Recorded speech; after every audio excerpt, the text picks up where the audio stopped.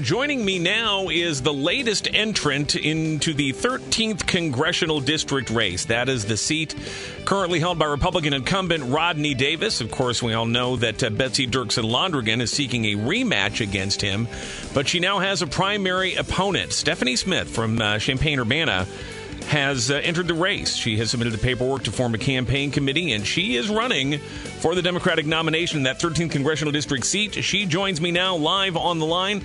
Stefanie, good afternoon. Thanks for being here with us. We appreciate it.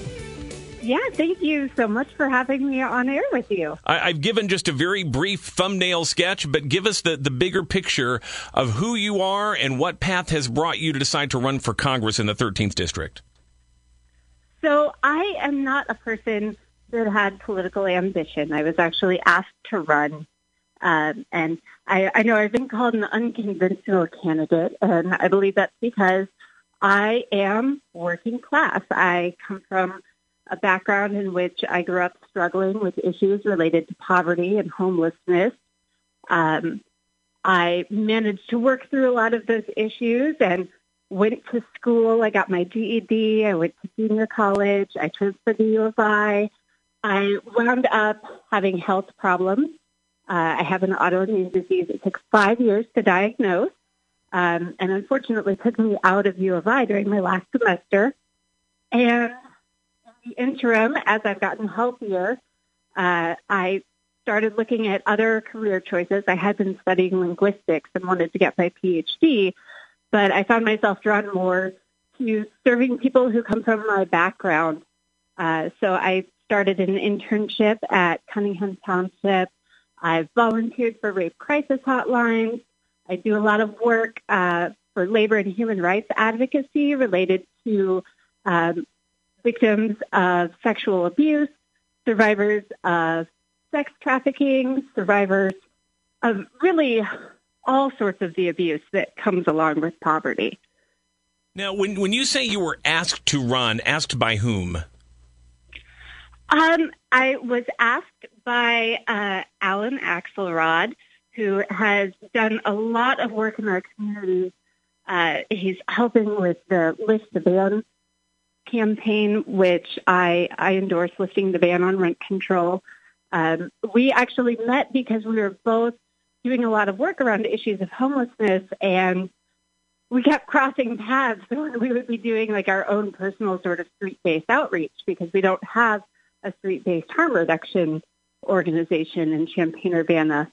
And so he would probably be able to give you a better idea of why I was asked, but that's who brought this to my attention. Okay, well, we have obviously one Democratic candidate already in the race. She ran 2 years ago and nearly beat Rodney Davis. She's got a fair amount of money already in the bank.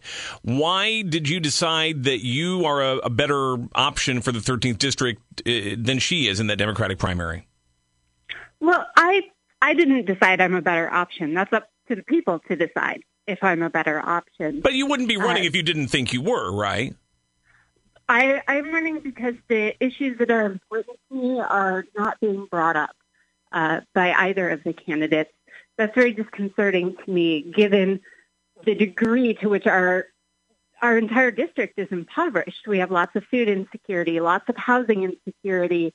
We're dealing with lots of issues that affect the working class, like low wages, poor access to health care.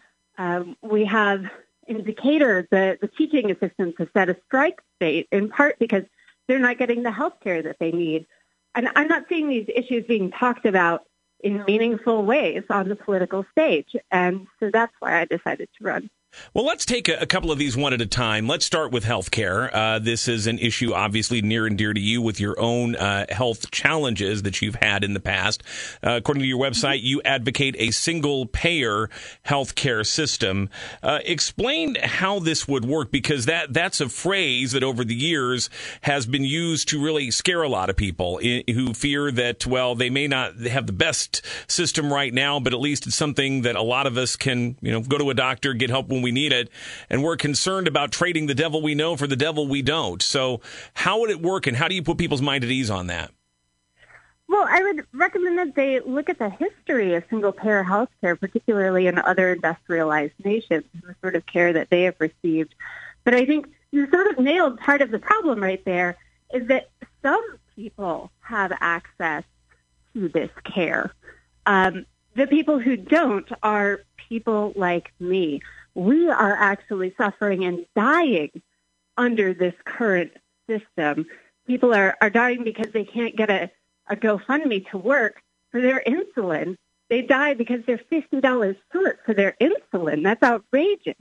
There's no reason that we should have that happening in our country when we have so much wealth in our country. And I think a lot of people want to make sure that folks who don't have adequate access to health care are able to get it. The concern that I hear voiced a lot is for someone to have better health care that doesn't have it, am I going to have worse access to health care now? How do you put those fears at ease? Well, I think that's a misconception in that it's not a limited resource in that way. I think what a lot of people don't understand is that our healthcare does not cost as much as we are charged for it, right? And so a fundamental part of making sure that we all have equitable access to healthcare is ending corruption in places like the pharmaceutical industry and the insurance industry. Okay.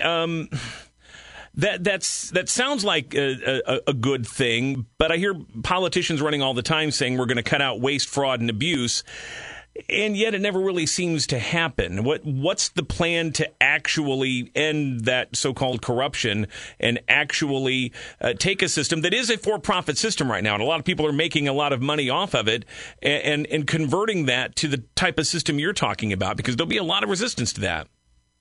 Right, and I think that comes back to this sort of toxic political system we have that is so heavily influenced by industry money instead of actual people and the rights of the people.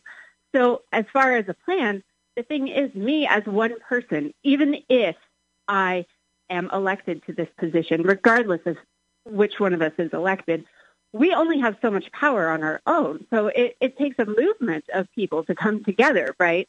And to actually support politicians and policies that are going to have a meaningfully positive impact on their life. So a lot of this is not so much about me, but it's how I can contribute as best I can with other people to make this happen.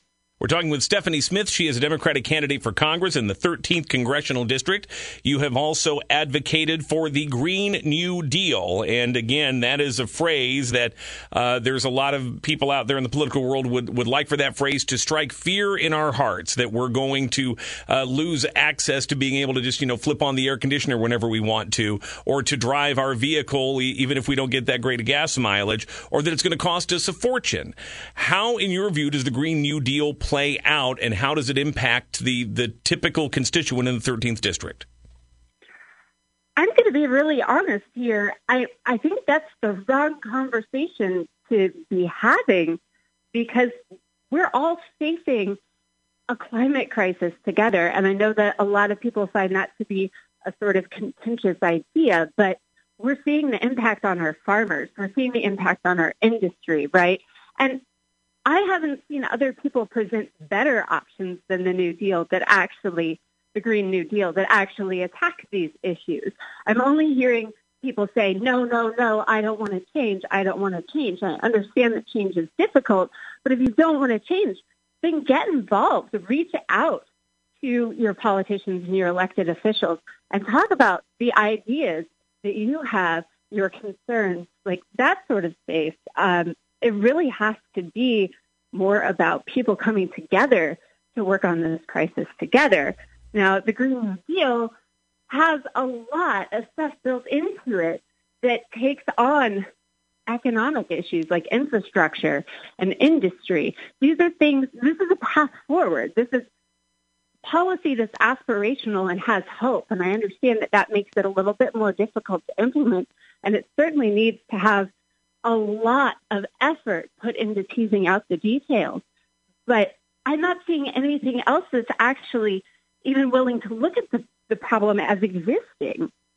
Do you see yourself potentially, if you get through this race and win in 2020, do you see yourself as being part of the squad? The folks like Alexandria Ocasio-Cortez. Do you identify with them politically? I'm not going to lie. I'm very inspired when people can come from a variety of different backgrounds and reach these positions in representation that historically we've not had access to.